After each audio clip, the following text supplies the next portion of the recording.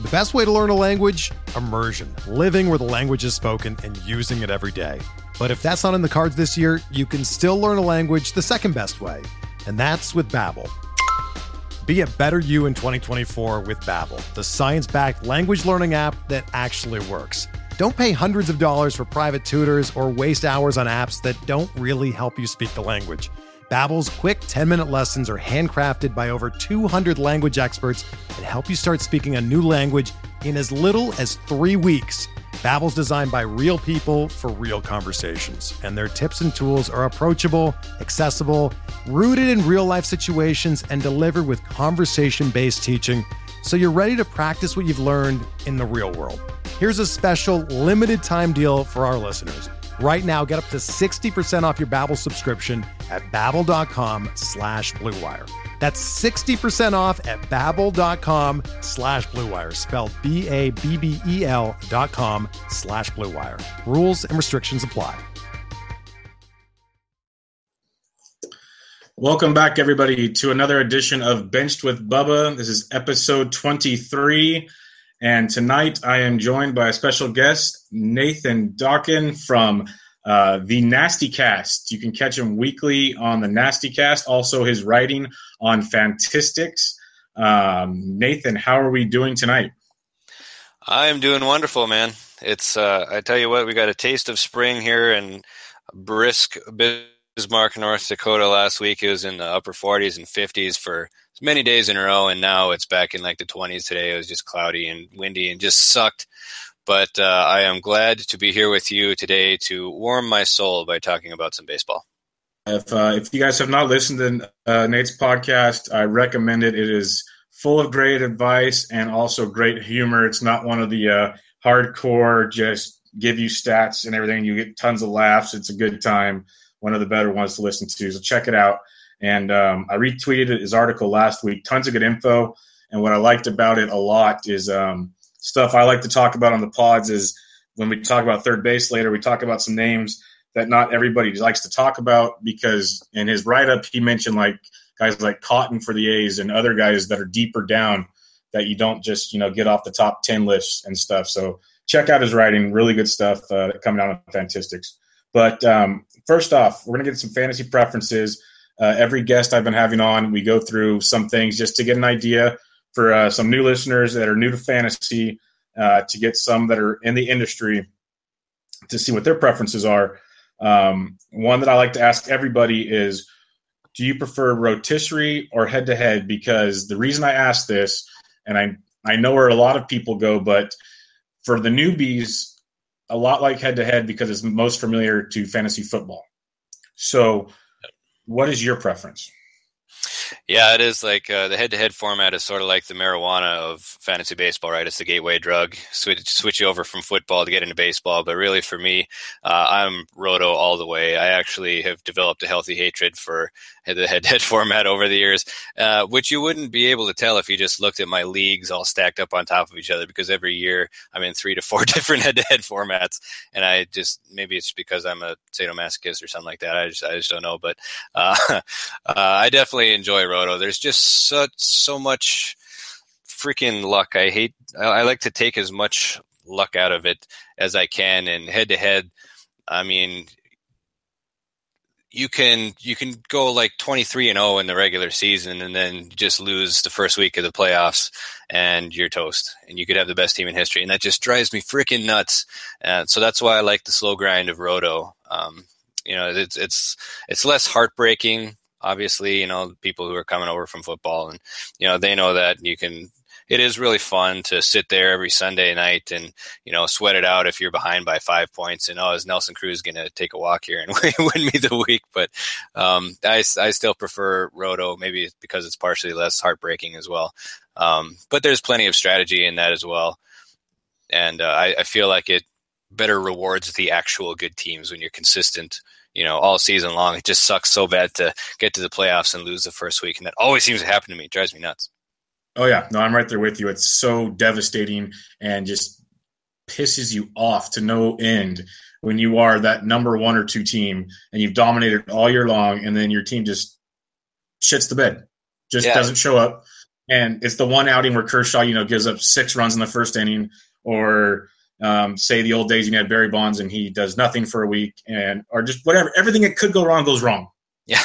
And I get it too, because that's how it is in real life, right? So it makes sense. I get it, but I hate it. And this isn't real life; it's fantasy, so we can do it however we want to, and that's how I want it.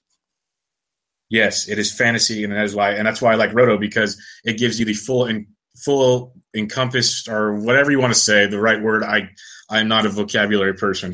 It gives you what you need for the full grasp of what your team really is for a full season, and that's why I like Roto. Snake versus auction, because auction can be very, very intimidating, as I've said many times now. But I did my first one last year, dipped my toe in the water, and now I like to skinny dip. It was amazing. Yep. What do you prefer? My preference is definitely auction. Like you said, I mean, once you do it, you got the bug, and it's not like you can't go back, but it's just so much more fun.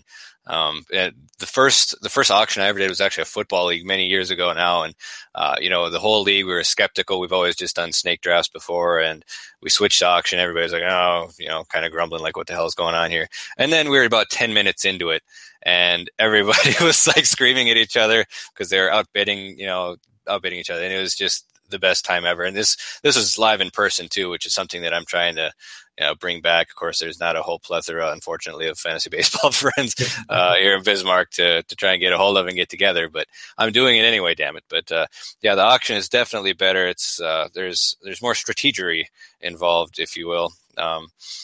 It's and you can build your team so much better than just a standard snake draft. If you want to get Mike Trout and Mookie Betts, then you'll get Mike Trout and Mookie Betts, and then you have a whole team of $1 players besides that, but you'll be happy because you got the guys that you wanted. And it's just a lot more fun, especially in person. Yeah, because you could look the guy in the eye as you're trying to outbid him and basically say, do you want to go? Like, do you want to dance? We're going right now. Mono and mono. In our football league too, we occasionally get into slap fights because of such,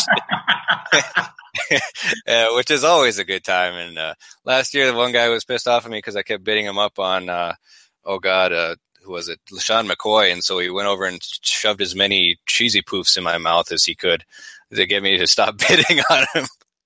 So I mean, it's just.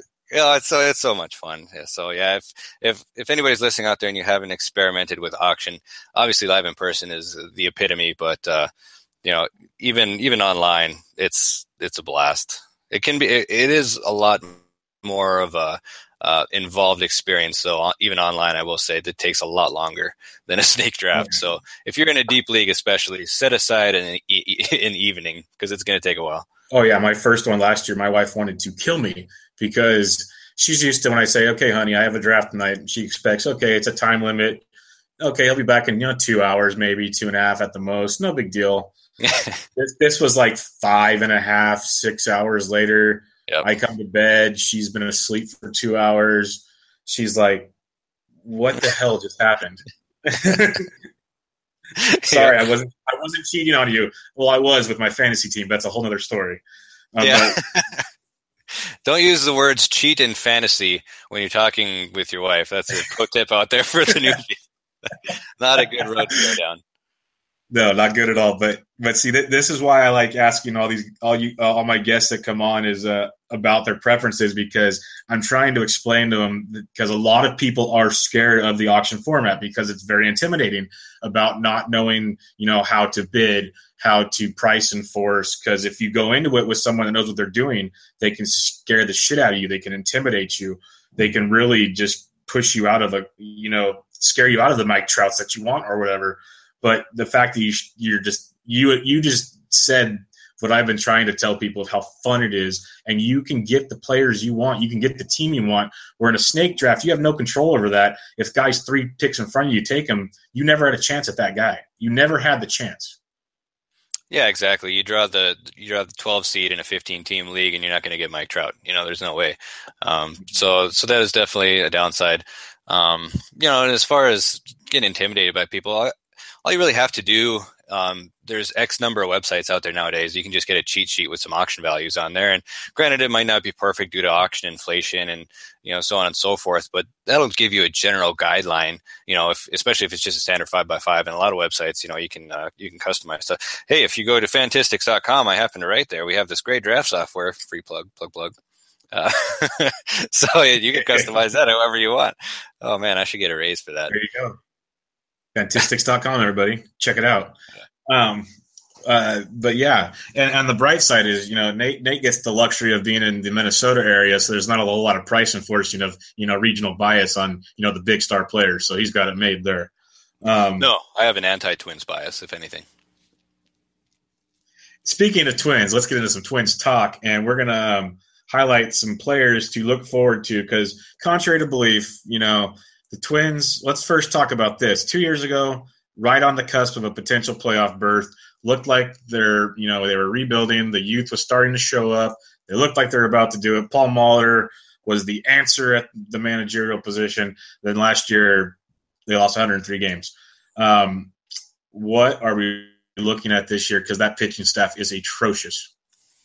Yeah, it's that's not looking up anytime soon. And sadly, they do not have a whole lot coming through the pipeline either. They've got like Steven Gonsalves, who's more of a back end guy. He's pretty much the only guy of note that's going to be seeing any time at the major league level this year, if at all. Yeah, it's gonna be all about the hitting. I don't even want to talk about the pitching; it's so ugly. But it's funny. Like PECOTA projected them to go 80-82 this year after losing 103 games last year. I don't know where that came from, but from what I understand, a lot of it is supposedly a much better defense. They were historically bad as far as runs allowed last year, between the crappy pitching and just awful defense. But I guess one of the main points is Jason Castro signing there. Obviously not fantasy relevant unless you're in a deep, two-catcher league or an AL-only league. But defensively, he's supposed to be light years ahead of where Kurt Suzuki was at. As far as like defensive runs allowed or, whatever freaking metrics they use for defensive catching, he was as good positively as Suzuki was negatively. So hopefully that'll be a lot better. And I'm really interested to actually see like the cumulative effect of his pitch framing and defense. How different it is with guys, especially young guys like Jose Barrios. Even Kyle Gibson, who's a little bit older, but just to see if you actually see some progression in those guys, as opposed to recent years when, like you said, we had this whole influx of young talent last year. All the rookies came up last year. We don't have anything left. And, they all sort of disappointed. So, yeah. Well, let's start out with your big bopper who came out of, I wouldn't say nowhere because we knew who he was. He showed some decent power for the second base position, but then last year, if we didn't think the steroids were gone in baseball, we'd think he was on steroids, but we're not going to speculate here. But they couldn't trade him somehow. I would love to know. First off, let's go to this. We're talking Brian Dozier, obviously. Segue. You might know in the Minnesota area, there was a rumor for the Dodgers deal. There was 3 players. It was De Leon and 2 other players. What were the 2 other players? Do you know? It was speculated that one of the other players was Cody Bellinger, and that was just too much. And I don't know, the other one was probably just a scrub throwing, I would imagine, especially if they're asking for Bellinger. And we've seen him already in spring training just crush a baseball already. And man, what a swing.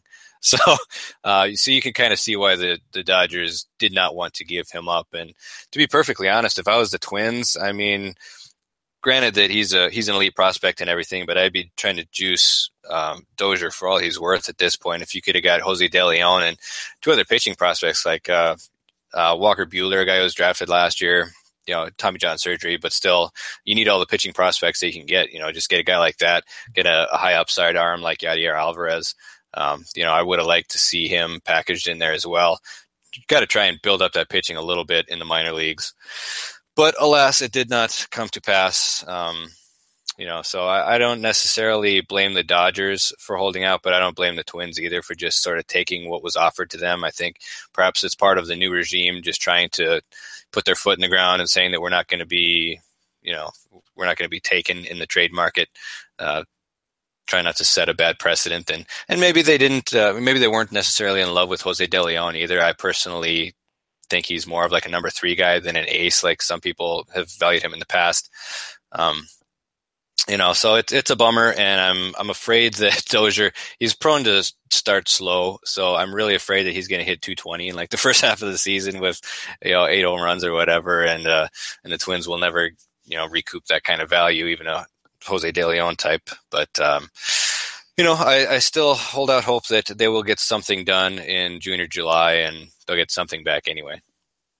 Yeah, and part of that, obviously, the slow start has to do with the weather in Minnesota, which doesn't help because I still, I lost how they built an outdoor stadium in Minnesota, but it's a beautiful stadium from the looks of it. You've obviously been there, but yep.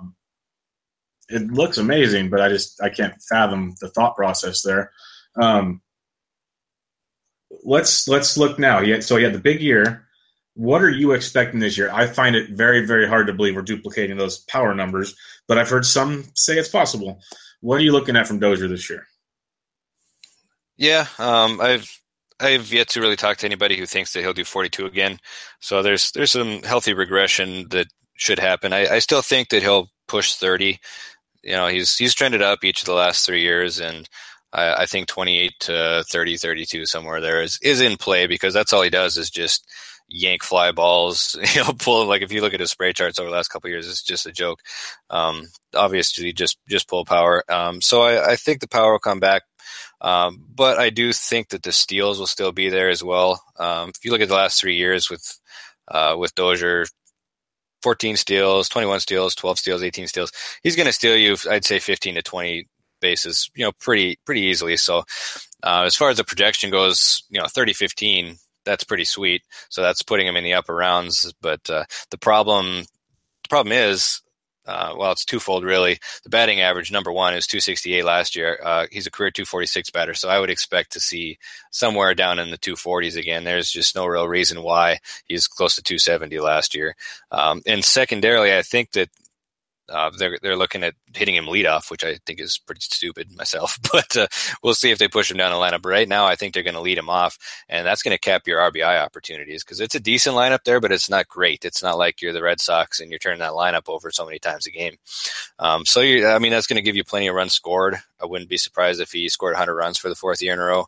But with the batting average and the RBI, where he's going right now, I just don't like it in drafts. I've seen him go late second round, early third a lot, and that's just too high for me. I've actually got him 8th in my second base rankings, that's more sort of a testament to other guys that I like as opposed to my dislike for him. I really, really like Matt Carpenter this year. I think he's going to give the same amount of power numbers, less steals, but a lot better batting average and RBI in St. Louis too. So, I think that I'm probably going to be avoiding Dozier for the most part this year at his current stock. Okay. Yeah. Cause, on Fantasy Pros right now, he's the 5th second baseman, 37th overall. So you're definitely, passing on him as your 8th overall. You can get Carp later for sure. And Carp, he's got flexibility all over the infield, which makes his value skyrocket. And the average, like you said, if Dozier's hitting 240, Carpenter, he's going to be hitting, I'd say, 280 plus, most likely closer to 300 if he's healthy. Yeah, anywhere in there. He's just he makes a ton of hard contact too. So, an elevated BABIP is not something that's out of the realm of possibility. I think he had the 3rd highest hard contact in all of baseball last year. So yeah. I really like him. Yeah, and like you said, with the position flexibility, man, you can just that's especially nice when you're drafting too. Whether it's a snake or an auction, I mean, it gives you so much more flexibility in the draft. Yeah, big time. All right, we'll move on to a guy I'm really high on. I know you've talked about him a little bit in some of your podcasts. Miguel Sano. It'll be his 2nd full season in the bigs. He'll be back to third base. Trevor Plouffe is gone. This will be his regular position. He was playing some outfield and DH last year. Currently the 15th third baseman off the board, 130th overall on Fantasy Pros. Tons of power potential. He last year, I got him right, hit 236. down from 269 the year before, but he did hit 25 homers. I could see some big things from him. What is your outlook on Miguel Sano this year? I like him, but I'm not willing to draft him in a deeper league as my starting third baseman. I want him as more of a corner infield guy because that batting average can just really tank you depending on where it goes. He's, I mentioned before on my podcast too that his range of potential outcomes this year are just enormous. Like he could end up at AAA, or he could end up leading the majors in home runs, and there's a lot of room in the middle there. So it's really hard to peg exactly what he's going to do. Hopefully, he makes a little bit more contact. He's always going to be a guy who strikes out a lot. But in an OBP league, I guess I should say a caveat there. In an OBP league, I definitely would be comfortable with him if I'm just really waiting on third base and he's my starter. That's fine, just because he draws a ton of walks. He's always drawn double-digit walks, even though he did regress a little bit last year. But that power is just huge. If he plays all year, I think even if it comes with a 240 batting average, you're going to get 30, 35 home runs, just because that's how much power he has, and that's going to be a lot of runs in RBI right there. So I do like him this year, but he's risky. I'd rather have, ideally, I'd rather hit one of the elite third basemen, or even there's a big chunky tier where the guys are all kind of the same. They're all pretty solid, and so I'd like to rattle off one of those guys, and then as a corner infielder or utility, then you can have Sano where he's not in a spot to be a detriment to your team. You're not really leaning on him too much. It's more like gravy on the mashed potatoes mountain that is third base. Yeah, and that's very well put, because we will get to third base. And the reason why I want to talk to you about third base is it is absolutely loaded. There's the top four we'll talk about, and then there's kind of tiers if you want to use fantasy lingo, which I'm not a huge fan of at times. But there's good chunks of, like you said, there's the mashed potatoes. If we want to get Thanksgiving styles, then there's the green beans, and then there's, you want to get mac and cheese. There's a lot of good things to like on this plate of third baseman, and it gets deep, real deep, of different things to fill your roster up. But with Sano, you mentioned corner infield utility. He's also likely to be outfield eligible. Would you be willing, if, say, a 4 to 5 outfield league, to use one of your roster spots there? Oh, absolutely. Yeah. I guess I'm not sure at his current ADP where that would situate you as far as if it's like a third outfielder, fourth outfielder. I'm guessing somewhere in there. Yeah, something at third probably at 130. He's 37th outfielder right now is what it looks like. Okay, yeah, so you'd probably be an outfielder 3 for you then. Yeah, I would do it, like I said, especially in an OBP league. But even, there's worse ways to go. If you're the type who's inclined to draft Chris with a K Davis out in Oakland, you're looking at sort of the same profile with Miguel Sano.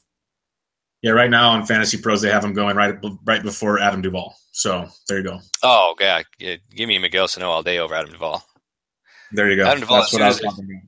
Yeah, as soon as pitchers started realizing that he'll hit a home run if you actually give him something in the strike zone, and he reaches at everything outside of the strike zone, they finally figured out in the second half, don't throw him strikes, and you saw him, really fall off. They didn't realize Adam Duvall is just Pedro Serrano with the mask. Yeah, man. He forgot Joe Boo. Jesus Christ can't hit a curveball. Yeah. I don't know why it took pitchers so long to adjust to him, but they finally did, and thankfully I didn't own him Duvall anywhere at that point. Ride the hot wave and get rid of him. But speaking of a guy that finished the second half very hot, in my opinion, well, not very hot. He was at least lukewarm to hot towards the end. And I think he might finally hit that prospect status that everyone talked about a few years ago. At least I'm hoping so. The numbers overall didn't look great, but second half pretty strong, especially power-wise.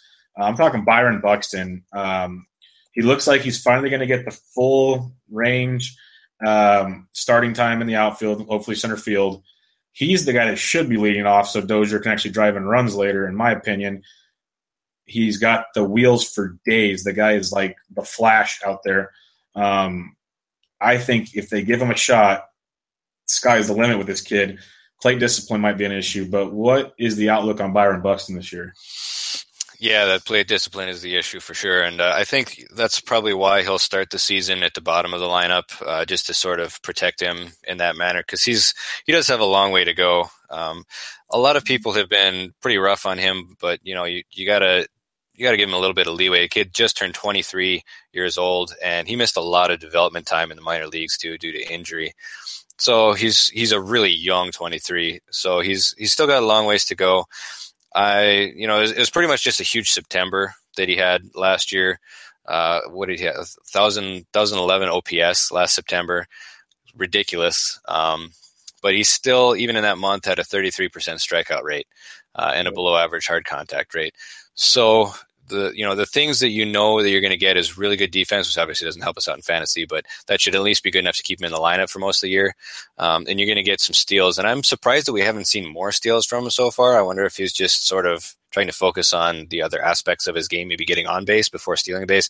But he is super, super fast. So once he figures out how to, make better contact, not whiff all the damn time, as soon as he gets on base, he's going to be just stealing. He's like a gazelle in the outfield. I believe StatCast recorded his first to third time as the fastest in the major leagues last year, and that's even over Billy Hamilton. So he's got crazy, crazy wheels. But, 35% strikeout rate last year, 15% swing strike rate, didn't even make 70% contact. So that's a lot of red flags, and that's why he's going deeper in drafts. I personally, I'm not quite ready to call it a breakout yet. I think it's going to be a little bit more gradual than that. I wouldn't be surprised to see a little bit of a better year this year, but I'm really starting to wonder if he's, a guy who's going to be more power than we thought and perhaps less batting average. So it'll be interesting to see. He might never actually be that really leadoffy type, despite the big speed. He might be more of a run producer. And see, that's what I was wondering is you're way more than I am. And forgive me for another major league reference. It's just such a great movie. But I'm wondering if he's like a Willie Mays Hayes type, because I'm looking at his stats last year, and he's got a 430 slugging. And I'm wondering if they need to teach this guy, put the ball on the ground, use your speed, get on base, steal bases. He had 19 doubles and 6 triples. These are all fine and dandy, but at the same time, if he's trying to hit gaps and stuff, he's also flying out a lot, leading to like lower averages. I haven't looked at those stats, fly ball rates and all that stuff. But is there something to this, or am I just looking at too much here?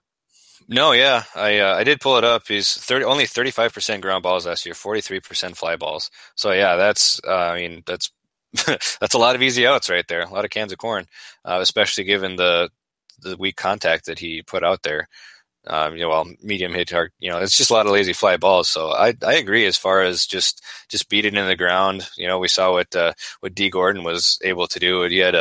He kept popping the ball up, and he figured out how to stop that. And granted, he's got absolutely no power, whereas Byron Buxton, I think, does have, at least average power, if not better, down the road. So I suppose that's why he's still putting fly balls out there. But I think I would rather see him just beat the ball on the ground, like you said, and get on base and use the wheels. And I think that's what the Twins need more than anything too, is really that table setter, but that they don't have so far. But that would be a nice progression, and then maybe see the fly balls sort of worked in later in his career. But we don't live in a perfect world, and the Twins lost 103 games last year. Yeah, touche. Moving on. Well, one last question then. Going 44th outfielder, 172 overall. Is he worth a late round pick on your squad? In the mock drafts that I've done so far, I've been sort of eyeballing him where he's going, so I don't necessarily hate it, but at that point I've found other guys that I like. I think at that point in the draft, I've more or less got my big guys locked up on offense, and I'm sort of taking my pitching flyers.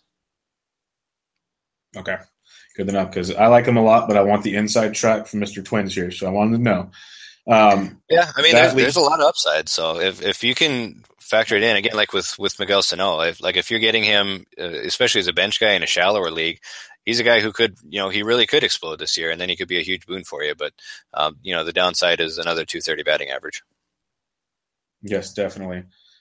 Leading to another youngster, like we said, a lot of young guys came up last year. We talked Sano, we talked Buxton. Another one, Jose Berrios. This kid has amazing stuff. He got his first taste of the bigs last year, and the bigs fought back. The command, the filthiness we saw in the minors, It was not there in the bigs. He was all over the place. 11.4 hits per nine, 5.4 walks per nine, all over the place. You look at his minors numbers, he was filthy, lights out. Went back to the minors, he was filthy again. I'm assuming he's going to get another shot with the big club this year because really, what do they have to lose, to tell you the truth? I'm hoping he can find it. Usually these kids, through time, obviously find it. He has the talent. Is Berrios ready to take that next step? Is that the rumors they have? I know they're going to be optimistic because everyone shows up to camp in the best shape of their life. But what are you seeing from Berrios? Yeah, I'm definitely not out on him for the long term. This year, it'll be interesting to see what kind of step forward he makes. He really has to refine his fastball command. More than anything, it's so crazy, like you said, looking at his splits between the minor leagues where he was pitched like a Cy Young guy, and then he comes up in the majors and throws 50 innings and has a 9 ERA or whatever he did. Just like borderline historically bad debut. So obviously a 103 loss season is sort of like rubbing salt in the wound. Here's your best prospect, and he sucks now. So that was unfortunate, but that's a main area, and I touched on it earlier, where I'm really interested to see how Jason Castro can perhaps help him out there as far as pitch sequencing and maybe stealing some strikes with his framing.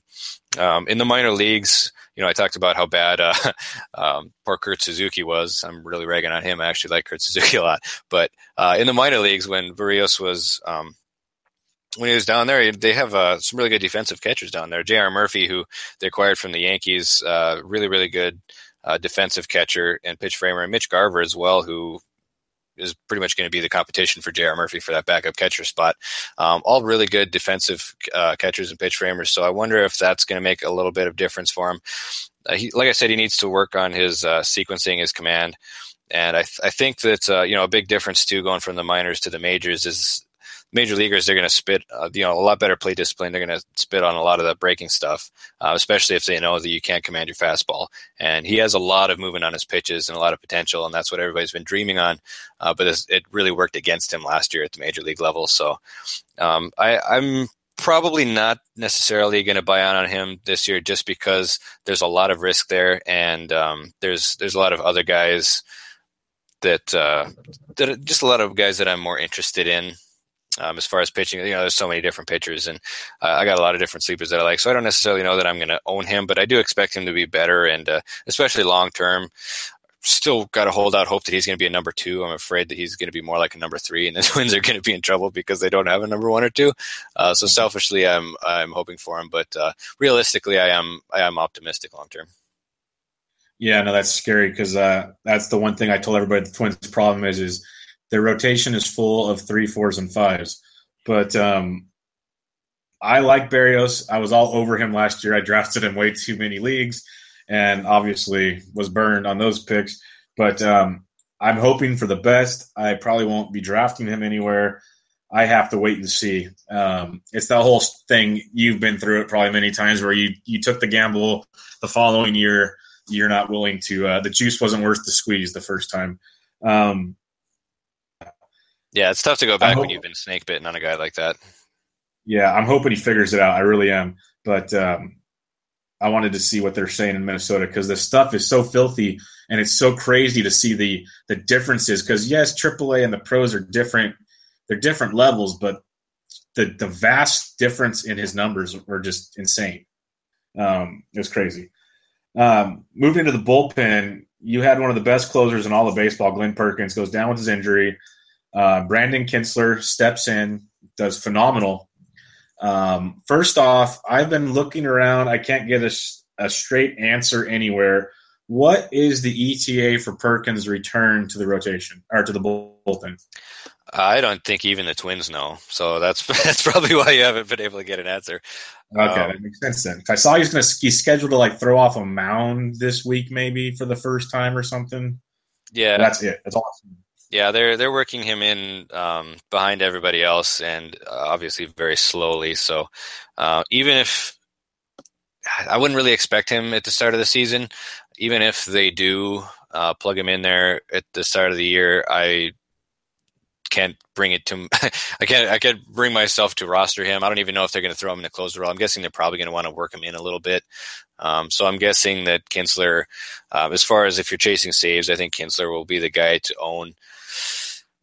Perkins, I mean, he's just been so injury prone that I just can't trust him for anything. I feel like even if he does go, 10, 20, 30 innings, he's going to get hurt again. And it's been so long really since we've seen him. I'm not even so sure how effective he's going to be. Yeah, I won't touch him, but onto the Kinsler side, right now he's going 37th reliever overall and 259th overall on Fantasy Pros, which is insane if you look at some of the relievers going in front of him, considering he actually has a legit closer's role at the moment. I think that's just bananas if you want to go full, Fergalicious on his place. But it's crazy. 3.15 ERA, 17 saves in his role once he stepped in, 35 Ks. He's not lighting the world on fire, but saves are saves. Yeah. I think he's worth the gamble. Twins don't win a lot, so maybe that's what people are scared of. Yeah, that's part of it. Not a lot of strikeouts either. So that that's going to push his value down a little bit, and it's not the type of closer profile that you really like, right? You want the flamethrower in there, really slamming the door, and the flashy guy and all that. And Kinsler is not that; he's a ground ball pitcher, so it's definitely not a sexy pick. But like you said, if you're throwing darts at the end, why not take the guy who's got the actual job? And it's not like he was terrible as a closer last year; he just doesn't get a lot of strikeouts. That's what I'm saying. I'm looking at this list of the Fantasy Pros ADP list right now, and there's at least probably 10 guys that don't even have a closer's job in front of them, and most aren't even lights out, strikeout guys. Some are, but they're not like lights out. I'm sitting there on whatever. Okay, but that's interesting, very interesting. But so you're thinking Kinsler probably for at least half the season, if not the whole season. Yeah, it's really a situation that I'm avoiding for the most part, except for, like you said, Kinsler. If he's that late, why would you not take him? I don't think he's going to necessarily blow it in the first month of the season. Like I said, it's a little bit of a riskier profile with the ground ball rate, but still a guy with the job. And then second, I would have Perkins. If we'll see closer to draft season how he's trending, if it looks like he's going to pitch or not. But another guy to take a look at in that bullpen is JT Chargois, who's more of that closer-ish type guy that I mentioned earlier. He's got a upper 90s fastball and a nice slider, so more of an interesting guy who he just came up a little bit last year, and I do not believe he was very good, but he's been very good in the minors. A lot of strikeouts there, so he's a guy, especially if you're in a really deep league, maybe you can check him out at some point in the season. So maybe like in a saves hold league, that would be a good one to hold on to. Yeah, especially especially if Perkins isn't healthy to start the season, you can see a lot more Chargois. Perfect.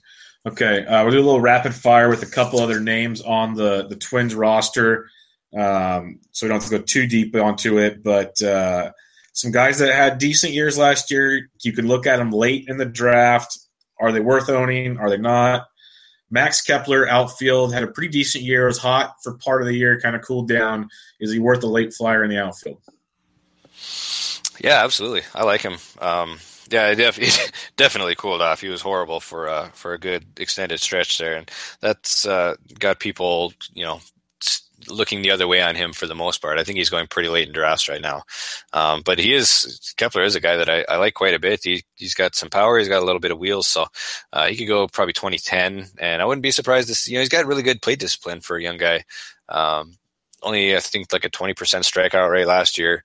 Almost walked double digits. Maybe it was about 10%.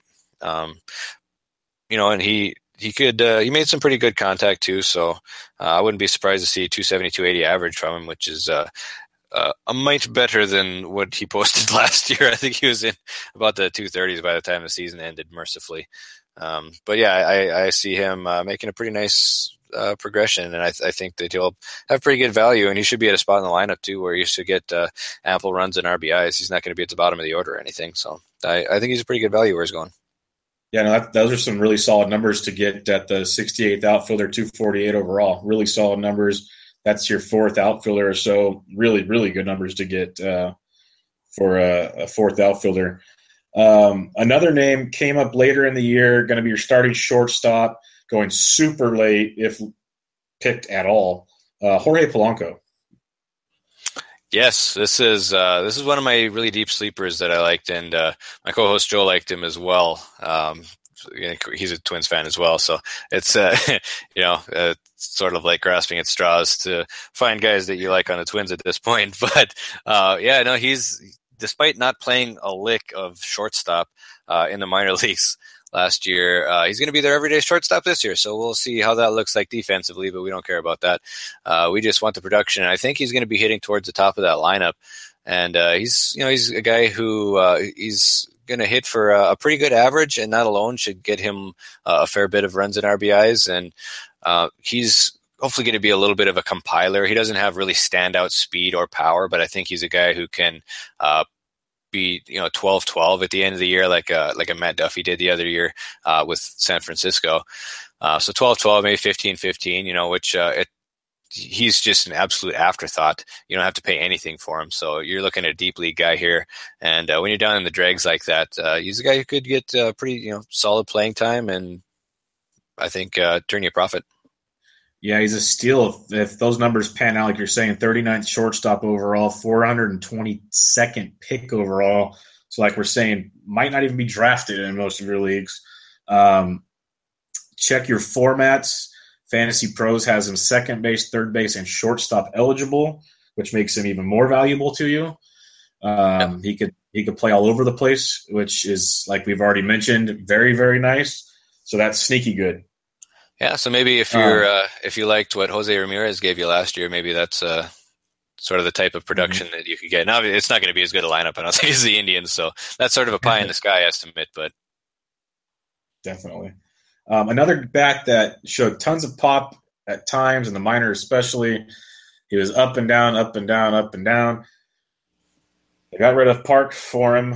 It looks like for him, I'm assuming. Kenys Vargas. Is he going to get the shot every day as the DH/first baseman?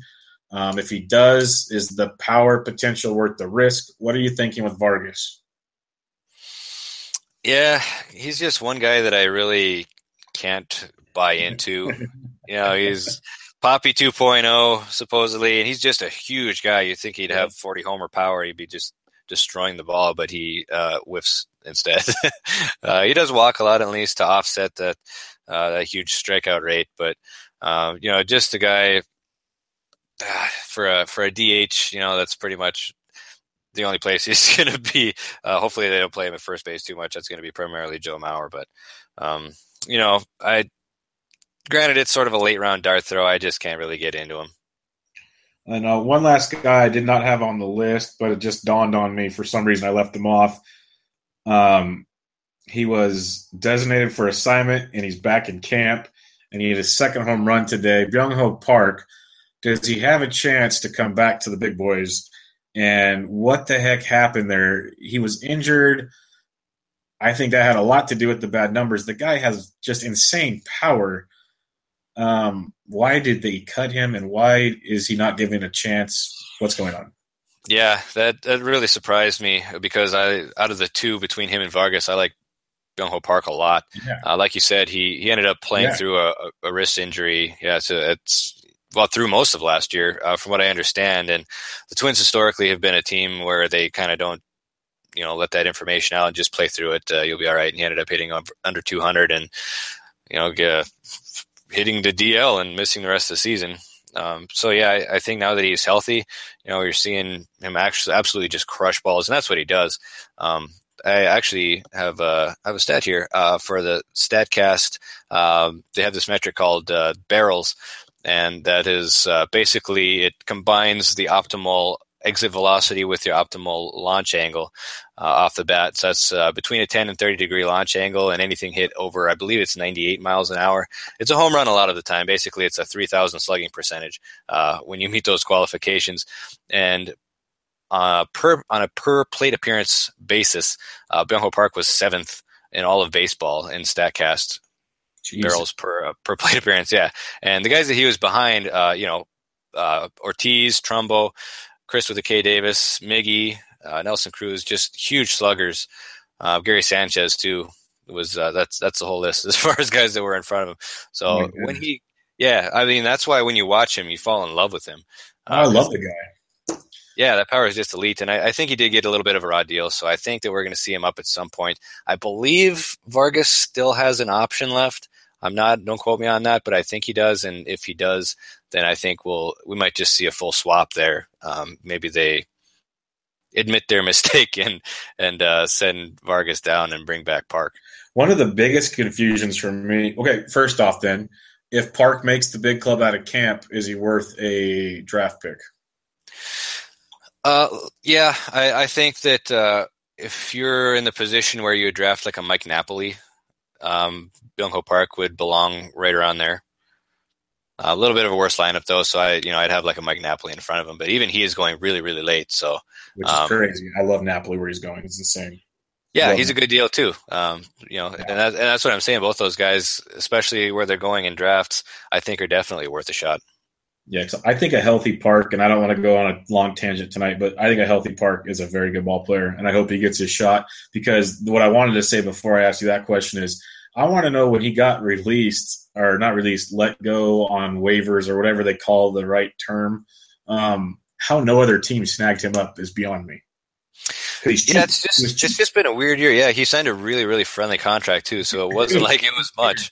But I mean, you're seeing guys like Chris Carter on the free agent market. He almost had to go to Japan. So like the non-position playing slugger is just not valued in today's game for some reason. Yep. But all right, one last Twins talk. Season prediction. Over under in the big flashy light world is 70.5. Are we going over or are we going under? I'm going to go over 70.5. I'll say like 72, 73. We'll say 73 because I'm an optimist. But, are you an optimist or a homer?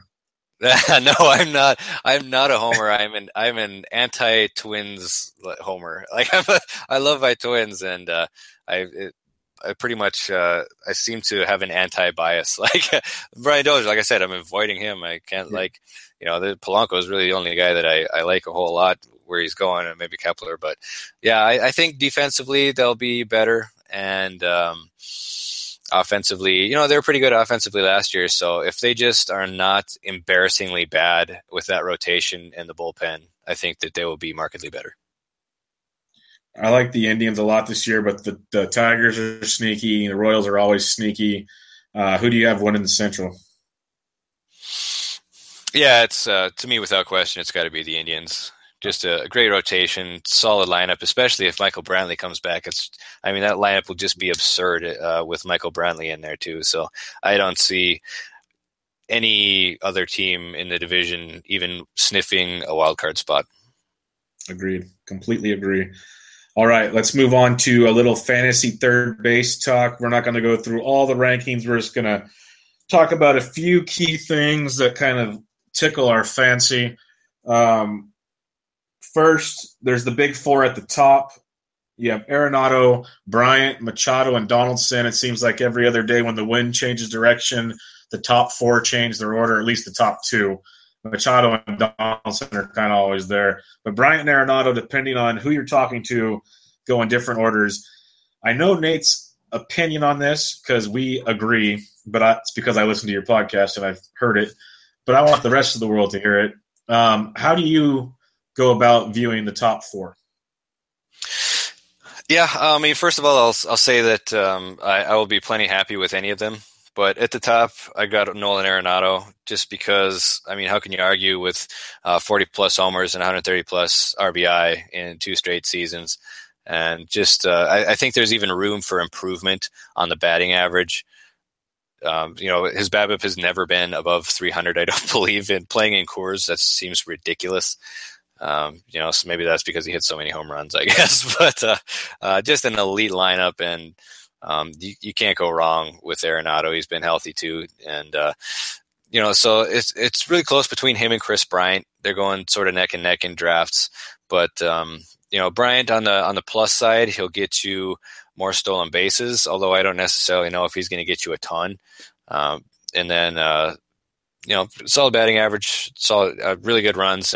But the RBI, I think, is going to be a lot lower than Arenado, because Arenado hits, third pretty much every day in that lineup, and Bryant usually hits second. I think that's going to be more of the same this year, and that actually limits his RBI a little bit. So when you're talking about just a handful, maybe a half dozen to 10 steals is all the more I would expect out of Chris Bryant this year, versus 130 RBI. It's going to be a pretty big difference, I think, between Bryant and Arenado. So that's enough to get me to go Arenado. Definitely. And then what are you looking at with Machado and Donaldson? Those two are pretty close as well, but I've got Donaldson by a hair. He does steal bases. Everybody remembers, Manny Machado's 2015, where he stole 20 bases. He made a concerted effort to do so, but last year dropped off to 0. And he didn't even attempt a stolen base after, I think, May. So it was partially a team philosophy. I believe we just saw the Orioles just were not going to run at all last year. So I don't think it's so much that Machado couldn't. I think that the team just wouldn't let him. But Donaldson, he's gonna steal you a handful of, a half dozen to 10 bags, like I said, with Chris Bryant, and just a ton of power, elite lineup as well. Really no nits to pick there. So it's Donaldson by a hair because of the steals. And do you have, in your overall rankings, do you have all four of them going in the top 10? Or in the first round, I guess I should say. I don't have actual overall rankings, but I'm sure that I would. Those guys are just. Okay. I tend to not. Well, I guess I never really agreed with Scherzer going to 10, and I don't think he's going to go there in a lot of drafts now that he's still dealing with that knuckle injury. So, but yeah, I think pretty safely those four would be in my top 10. Yeah. And I lied. I did ask you. I forgot. I looked at the outline. I did ask for one set of rankings. I apologize, people. I apologize. I'll delete. I will edit this later. Can I get your top 10 real quick? Top 10 third baseman. Sure. Yeah, I've after Arenado, Bryant, Donaldson, Machado, I've got Jonathan Villar at 5. He does qualify there. It should be in most leagues. I guess I don't remember how many games he played off the top of my head, but I believe it's plenty. And I love Villar this year. I will definitely be taking him in the second round. He was my guy last year. One of my better calls. I don't necessarily think that the power will repeat at a near 20% home run per fly ball rate on just a 24% fly ball rate. So I see the power coming down, but he did make a lot of hard contact. He draws a lot of walks. He should score a ton of runs, and that speed is elite. And I don't think that the philosophy there is going to change, in Milwaukee as far as how many bases they just let him run wild on the bases last year. So I feel pretty good expecting another 50 to 60 home runs. I wish 50 to 60 steals from Villar. I think you're looking at a floor of 35 with Villar if he's healthy.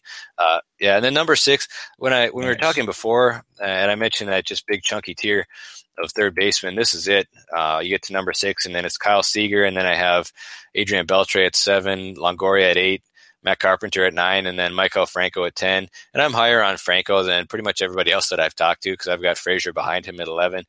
And I might even adjust this, I don't know, because I have Anthony Rendon all the way down at 14, and I like him a lot this year especially if he can stay healthy. I think he's got a lot of positive home run regression based on his hard hit rate last year and the number of fly balls that he hit. Actually, it's pretty crazy when I looked into it that he only hit 20. So, but I think really anywhere between 6 and 10, like I'm good with all of those guys, pretty much whoever falls in drafts, you can really let that position come to you. Although I will say that it goes pretty quickly as well. So you definitely have to keep an eye on it. The very first mock draft that I did this year, I had already done the third base preview, so I'm like, this position's deep. I'll just wait. And then before I knew it, the whole top 12 was gone. And I'm like, oh my God, I've got Justin Turner left. So don't get caught with your pants down. Don't lull yourself into a false sense of security. I can't have a soulless ginger leading my third base parade. No. No. I'm a huge fan of Justin Turner, actually. He was one of my... he was one of my calls from last year, and I actually dropped him in the league because he was so terrible to start off the year, and then he was just amazing down the stretch. So I definitely regretted dropping him in that league. It was a 16-team league too, so bad move on my part. I should have held the faith. But there is my top 10, and a lot of those guys towards the end are pretty similar in production for me. No, that's like you said. There's the top tier, and then we mentioned we could talk third base for a while, but I've noticed that with a lot of these positions, there's a lot of mixing and matching. If you look at different people's rankings, because there's a lot of really good players that are kind of similar depending on what you're looking for. Are you looking for the power? Are you looking for the speed, the average? There's different things that each guy kind of stands out a little differently in, and there's a lot to like in these categories. One guy I'd like to mention, a youngster for the Houston Astros, Alex Bregman. He's going to get to start this year at third base for the Astros. Came up in the middle of the year last year. He's going 10th overall at third base, 82nd overall in drafts. He's going behind the likes of Frazier and Beltre and everybody, but going in front of like your Longorias, Turners, Franco, who you're high on. You didn't have Bregman in your top 10. A lot of people are very high on him. What's your outlook on Bregman?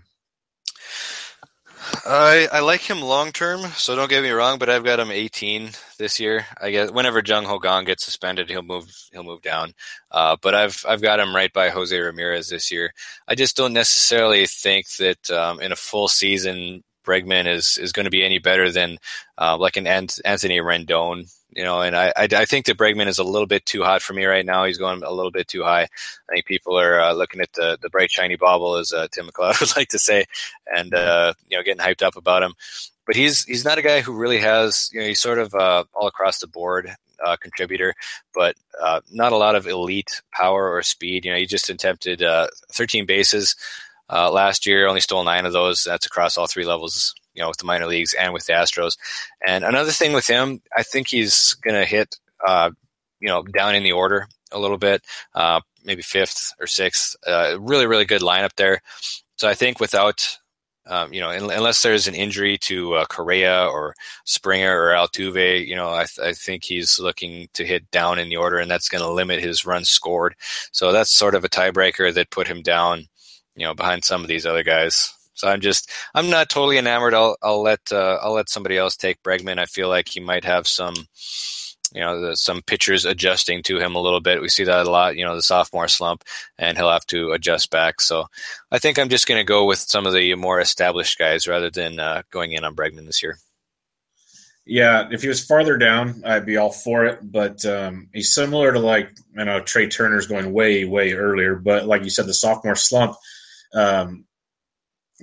people don't understand, or not people, a lot of people don't understand, is, when a lot of these guys first come up, pitchers like to see if they can hit a fastball.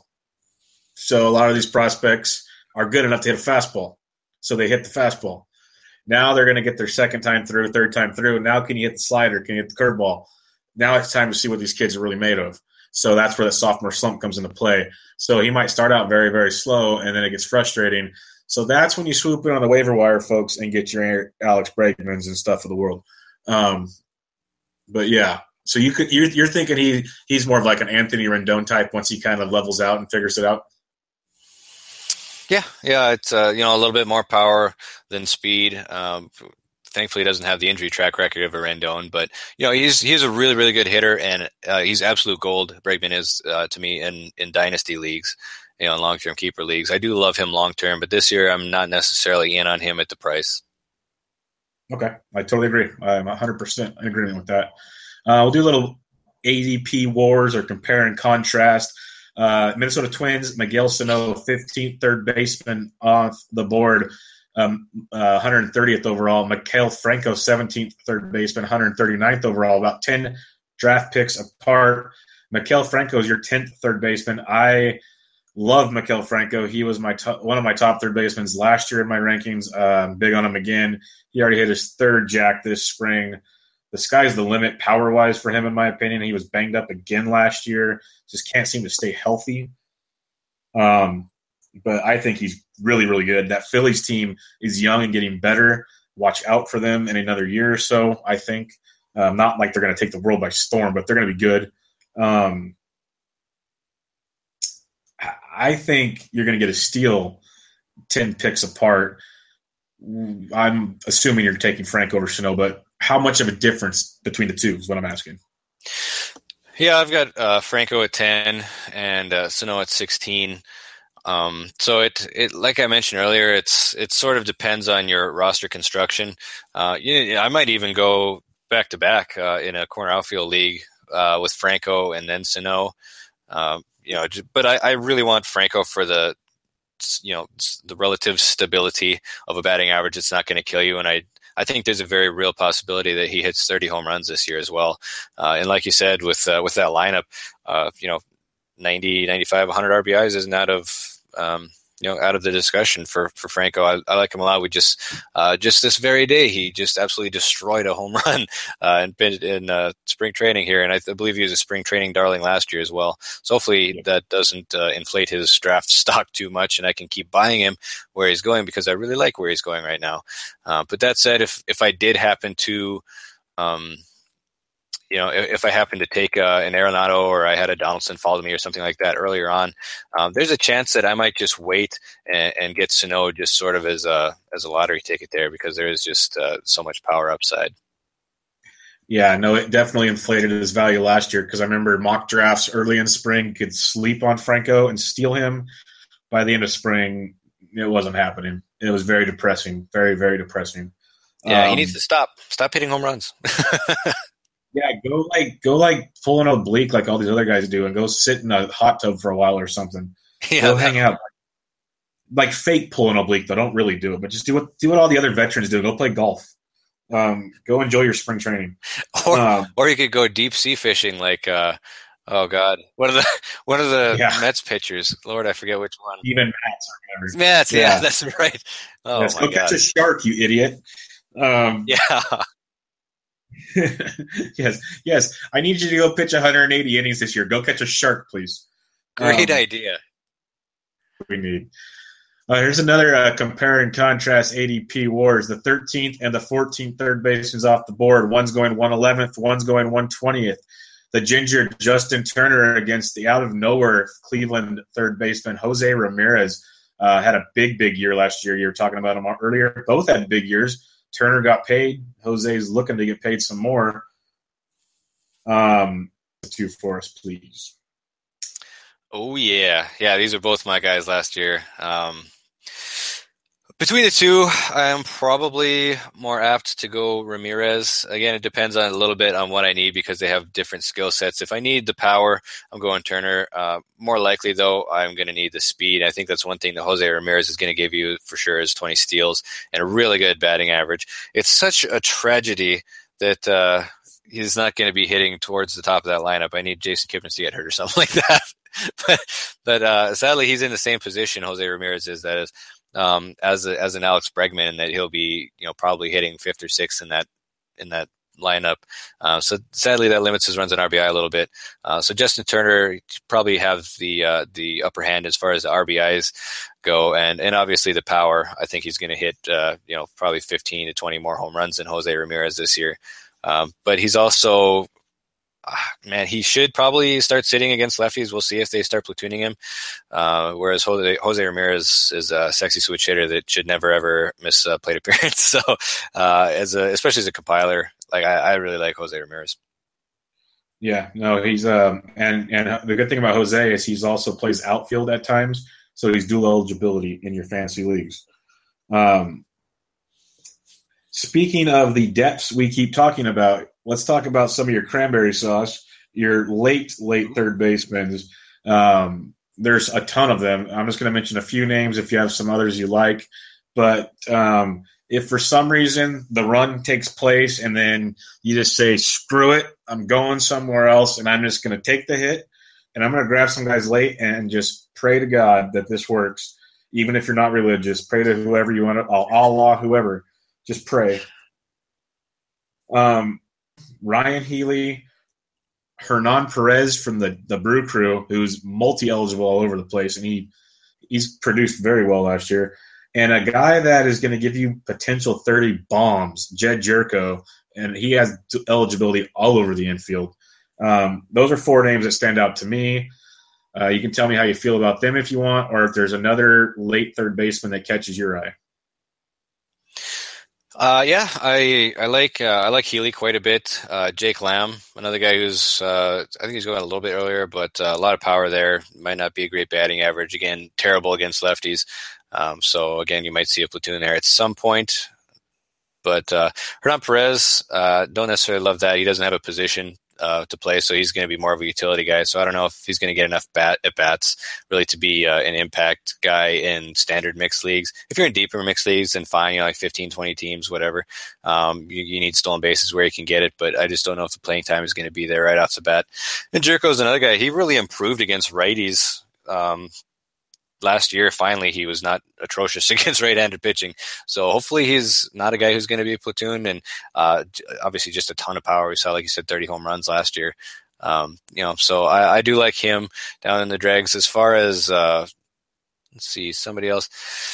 Nick Castellanos is a guy who should be, pretty good. We saw the power start to come into his own last year. And he's going really, really late. He's just an afterthought. 25% career line drive rate.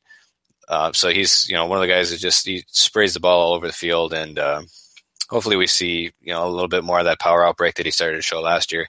But maybe the best call that my co-host Joe had when we were talking about third base, Mike Moustakas, if he's healthy, he is also not. He should not be a platoon bat at this point anymore. The last 2 years, he really stepped up his game against lefties and started spraying the ball to all fields too, so he didn't get shifted all the time. And he showed a lot of power last year. So I think that if he's healthy, you could see him really, really return a nice profit. He could be one of those 25 home run guys with a 280 average and a lot of RBI, assuming health. And the health is one thing that's I think going to keep his draft stock pretty low throughout the draft season. Hopefully he doesn't pull a Franco and start just launching bombs all over the place. But where he's going right now, just super, super cheap, and I think he could return a huge from your draft day price. Yeah, he could be a sneaky good one because the potential's always been there, but he's always hurt, like you said. And he's also contract year. Those are always something to keep in mind. Big things could happen. Yeah, and I think that or traded.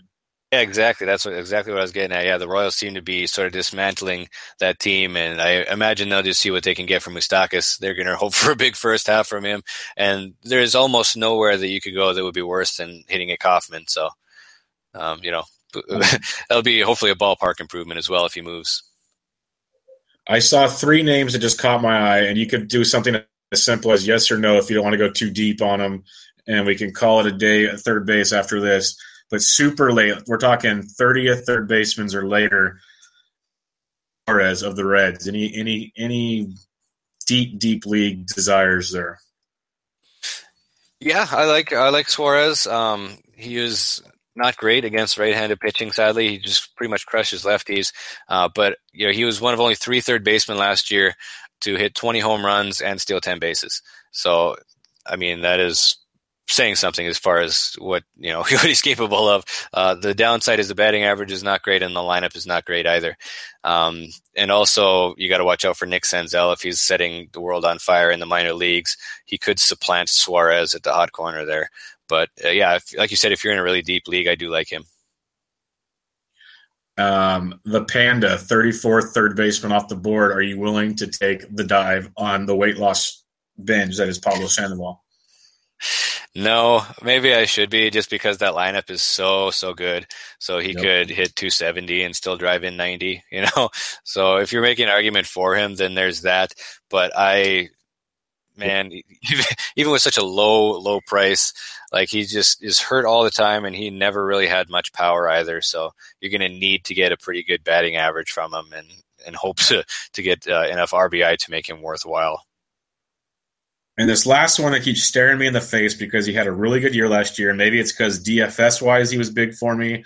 But even in season long, he wasn't bad. He got paid this offseason. He's also second base eligible. Yangervis Solarte of the Padres, he's not going to light the world on fire, but his power numbers keep developing. He's still young. It's not the best ballpark, but the Petco is becoming more hitter-friendly recently. Are you seeing anything where he's the 36th third baseman, 324th pick overall? Anything to like with Solarte? He's okay. I guess he's just a guy to me. He's Okay. again in a really deep league. If he plays every day, there's value to that. But I don't necessarily see anything that stands out to me for him. That's what I was wondering. Just super deep stuff. I was just spitballing on late pick options there. But anything else you have at the hot corner? That pretty much covers the guys that I'm actually in on. So, Cool. I mean, Jung Ho Gong, I guess, as far as some guy that we could touch on, who knows how long he's going to be suspended at this point. But I think that, depending on what it is, he's going to be really cheap, and he's a guy that you could potentially stash for whenever he comes back. I don't know if he's going to miss a month or two or more, but whenever he's on the field, man, he can hit a ton of bombs. So he would be probably my favorite stash at the position this year. Yeah, I had David Kerr on a couple podcasts ago talking Pirates, and we're just waiting to find out what the results are with because Korea still hasn't even ruled on what's going to happen. In the U.S., he'd be in jail, but I think they actually just gave him a slap on the wrist, to be honest. Okay, because when we talked, he was supposed to be getting sentenced, so I haven't seen anything. So if that's all it is, then there's that. But MLB will likely do at least 30-day suspension, if not more. That's standard. Right. Go from there. But yeah, if it's only 30, like a month or 2 months, definitely worth a stash because you're getting them late. If you can afford that roster spot, like you said, he's going to – because if you look at his numbers, he hasn't played more than 2/3 of a season most years, and he's still putting up 20 to 30 bombs. The guy's got the power. So definitely worth a look. Awesome. Anything else you'd like to mention before we wrap this bad boy up? One more plug that I should sneak in. I did this Fantasy Baseball Summit, Dealey Majigger, and that's happening starting the 28th through March 2nd, I believe. So you can go to fantasybaseballsummit.com, and I did some analysis with it. It's basically a video podcast. It's a whole bunch of them. It's some good stuff. You should check it out. I did third base actually there too, with Pierre Camus, who we dubbed the Fantasy Frenchman. He's from Rotoballer. So we had a lot of fun, and there's a bunch of other folks that contributed to that as well. A bunch of guys from Fangraphs and Baseball Prospectus and stuff. So really good stuff, and it's totally free for those 3 days. And if you want to check it out, you can, like I said, go to fantasybaseballsummit.com or just check out my Twitter. I believe I tweeted out the link. I'm just at Nathan Dockin on Twitter, so you can check it out there too. Yeah, check that out. That'll be a lot of good information. There's a lot of good people on that. Check out his podcast, The Nasty Cast, or just Nasty Cast. It's on iTunes and probably multiple other places, right, Nathan? Yep. Anywhere you can listen to a podcast, you should be able to find it. And we're on Blog Talk Radio too, is who hosts us. So if you just choose to listen from the interwebs, then you can go there. Cool. And you can check out his articles on fantastics.com. Like you said, check him out on Twitter at Nathan Dockin, Dokken. Nathan, thanks for joining me, man. That was a lot of fun. Good stuff, as always. That was awesome. I appreciate it. Anytime. Yeah, we will definitely do it again. And everybody, thanks for listening. This was your Twins Talk, Fantasy Baseball Talk, Fantasy Third Baseman, Bench with Bubba, episode 13. Thanks for listening. We'll catch you guys next time.